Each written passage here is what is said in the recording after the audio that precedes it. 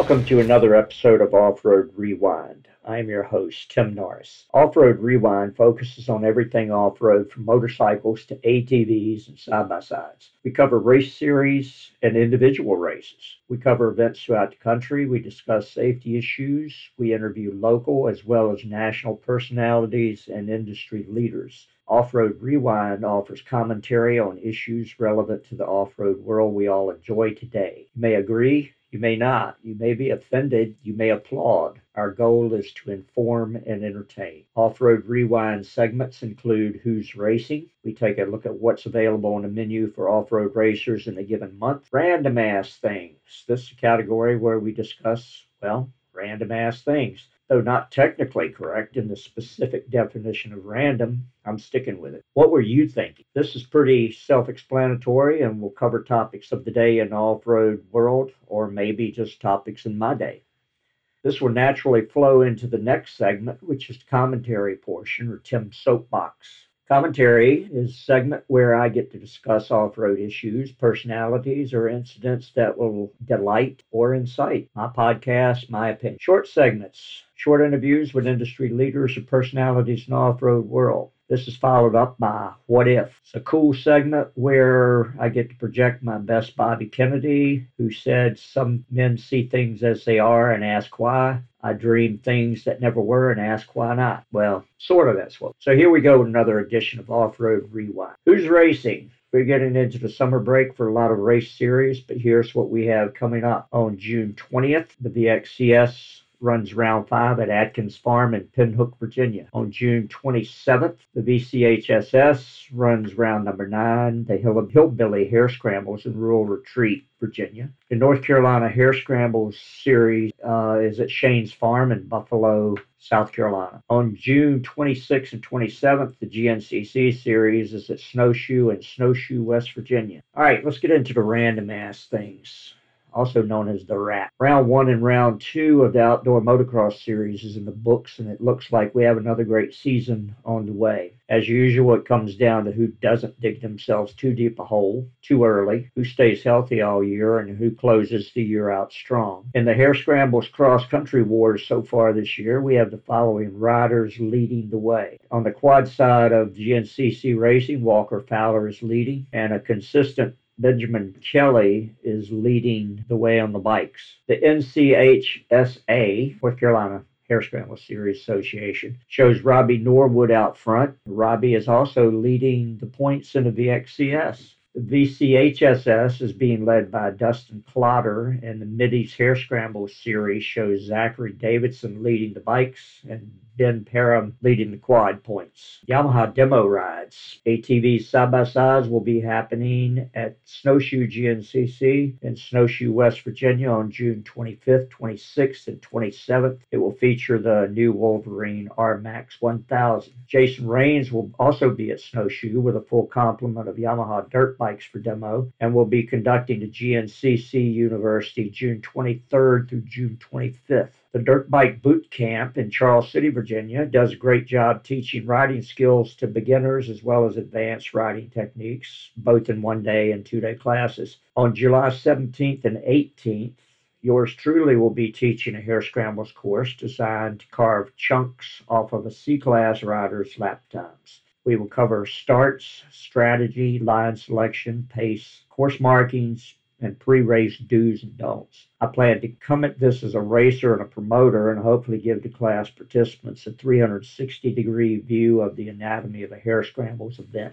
Last thing we have in random ass things for this edition of Off-Road Rewind, and I just added this one in here kind of last minute. This past weekend, the 45th Peninsula Classic in Newport News, Virginia, which is a VCHSS event, was postponed due to weather. I didn't read the original comments that were posted on social media, but I did read a thoughtful reply to them by Carter Greer, a VCHSS rider, a polite and well-spoken young man. I am neither. You social media ninjas that neither have the talent nor the gumption to help with a race course, much less put on your own event, need to quietly thank your lucky stars that someone else is doing it for you. You're selfish, you're misinformed, and you don't even know what you don't know. You're complaining now, and you'll be the first one to complain when the racing and riding goes away. Do us a favor, get involved with what's going on, and find a way to help us protect our sport or take up another one. Okay, that leads us into what were you thinking? It could be called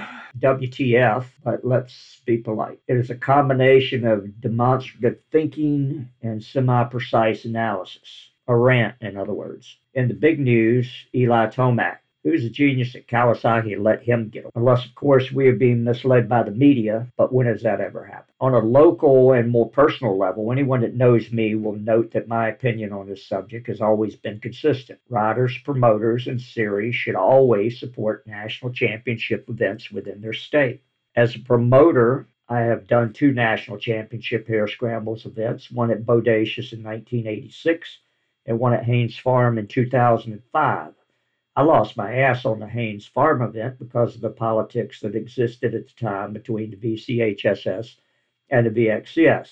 I actually had more riders attend from the West Coast than I did from Virginia. Chuck Honeycutt had a national championship hare scramble at Arrington back in the day. It was points paying VXCS event as well as a VCHSS points paying event. The VCHSS acted as though it looked down upon the whole thing. Now that's my opinion. But I did more to financially support that effort than they did. I'm not knocking the VCHSS. I'm just making a point. So where am I going with this? There was a NEPG, which is the National Enduro Promoters Group, National Enduro in Arrington on May 16th of this year. Every rider in the state of Virginia should have been there riding, spectating, or helping out. The VXCS scheduled an event at Catfish Pond on the same date and increased their payouts to attract more riders. Is that just good competition between promoters? No, not in my opinion. It's short-sighted, it's selfish, it's wrong, and that's using my politically correct, filtered inside voice. That leads us into the commentary, Tim's Soapbox. That leads us into the commentary for today, which is Tim's Soapbox. We're going to be talking about trail etiquette. The definition of etiquette is customary code of polite behavior among members of a particular profession or group. I was in another state recently doing some demo rides that happened to also be scheduled in conjunction with a mud bog event at the same location. Lots of people there. There are multiple trails up and down the mountain with numerous ways to cross over and connect. There are many trails that the inexperienced rider needs to avoid. Talking about trails that go from this is cool, oh shit, very quick. I have never seen a more self-centered, low IQ group of individuals with gas-powered vehicles on a trail at one time in my entire life. It is important to keep in mind here that I'm old and I've been a lot of places. The last time I was this frustrated off-road, I had a stroke. Think difficult trails with large numbers of people just sitting there blocked. Well, Bubba's got to pee. So you go to alternate trails, which were also blocked. We even had our group of consumer demo riders split by other riders cutting in and just stopping while we were trying to find a way through. Even the international WTF hands up in the air brought nothing but blank alcohol-induced stares. So what is the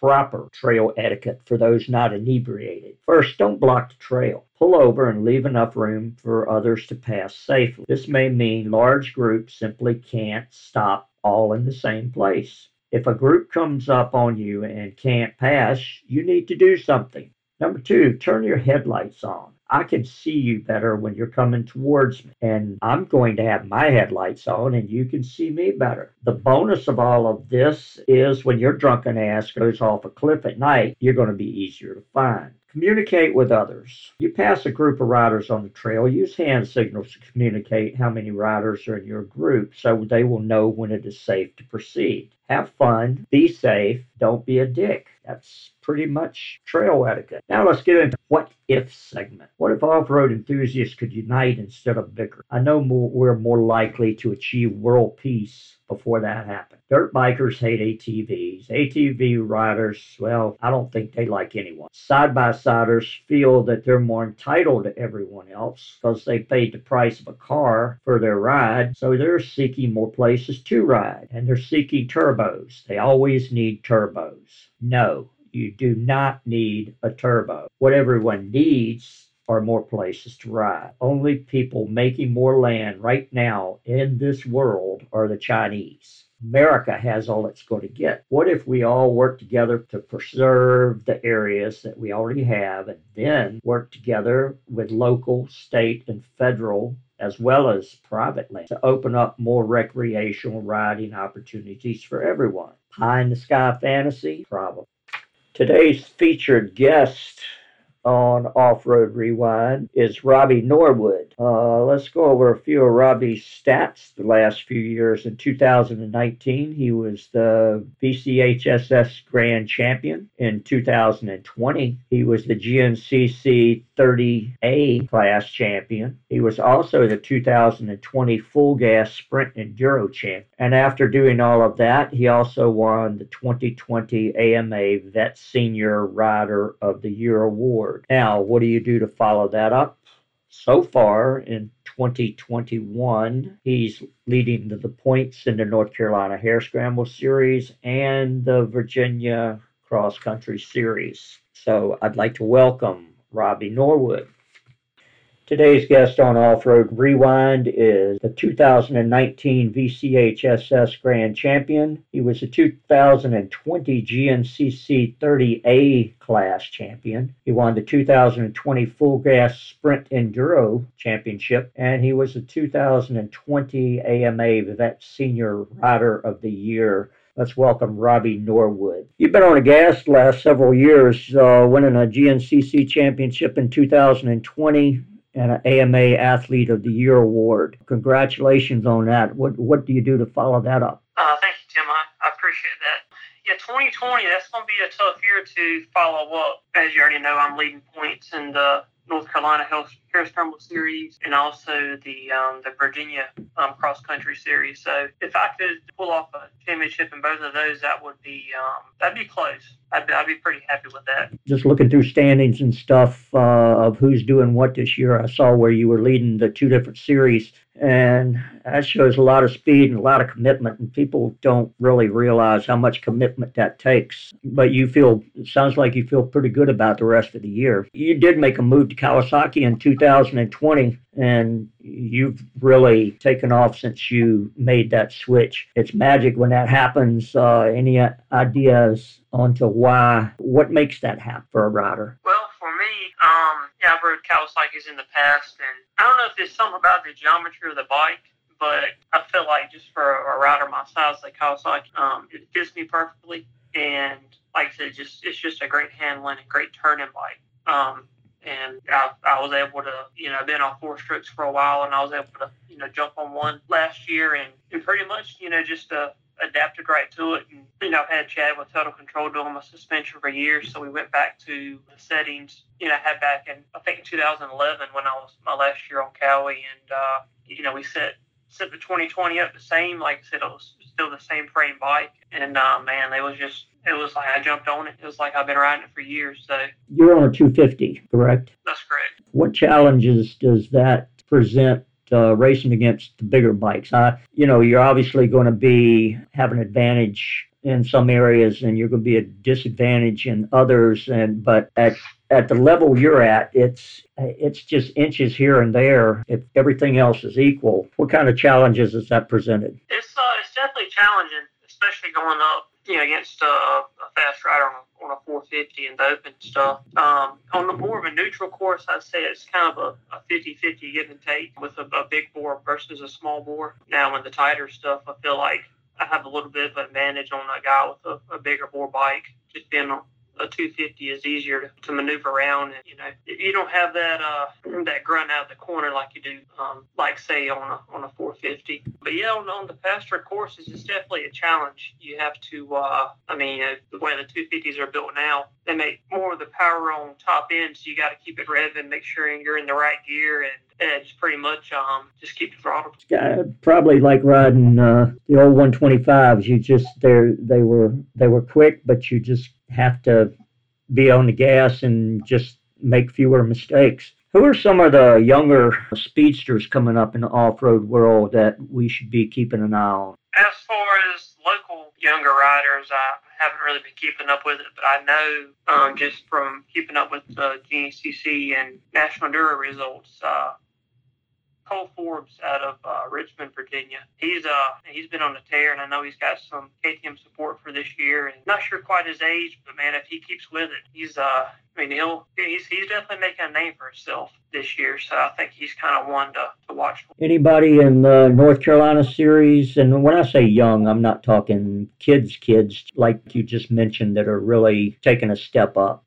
As far as North Carolina series, like I said, even though I live in North Carolina, I've never really followed the series other than a few races here and there. I really don't know a lot of young riders. There's one guy I've been competing against, Andrew Van Natta. He's 18, I think, and he's been top 3 several times. So he's gonna be tough. I think he's getting a little better each round. So if he keeps improving, he's gonna be a handful by the end of the year. One of the things I wanted to mention, kind of off the cuff, you were early supporter of the VXCS when I was doing that, and I certainly appreciate that. And one of the things that sticks in my mind to this day was a race. I can't remember if it was last year or year before. It was the first year I got out of the VXCS, and I went to the first event that they held that was Catfish Pond. And I was kind of standing over there off to the side with some of the guys from up there, and the pros were on the line, and next thing I knew, you had walked up to me and said hello and asked how everyone was doing, and that meant a lot to me. That was a cool thing to do. You've always been, besides having a lot of speed, you've just been a really good role model for the off-road world, and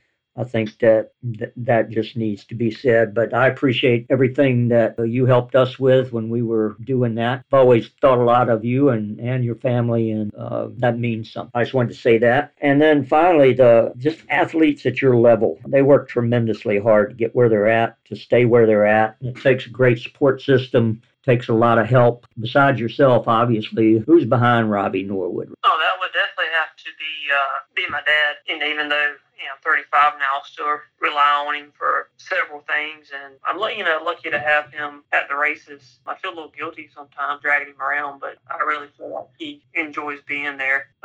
So yeah, my dad. Especially, both my parents, my wife, she's a big help and big supporter. And I've got a lot of good sponsors I've had for many years. Chris and Tyler Brewer Cycle, Chad with Total Control, and Fly Racing, Kenda Tires, Motorex, Power, the guys at Core Moto. Matt and Kevin.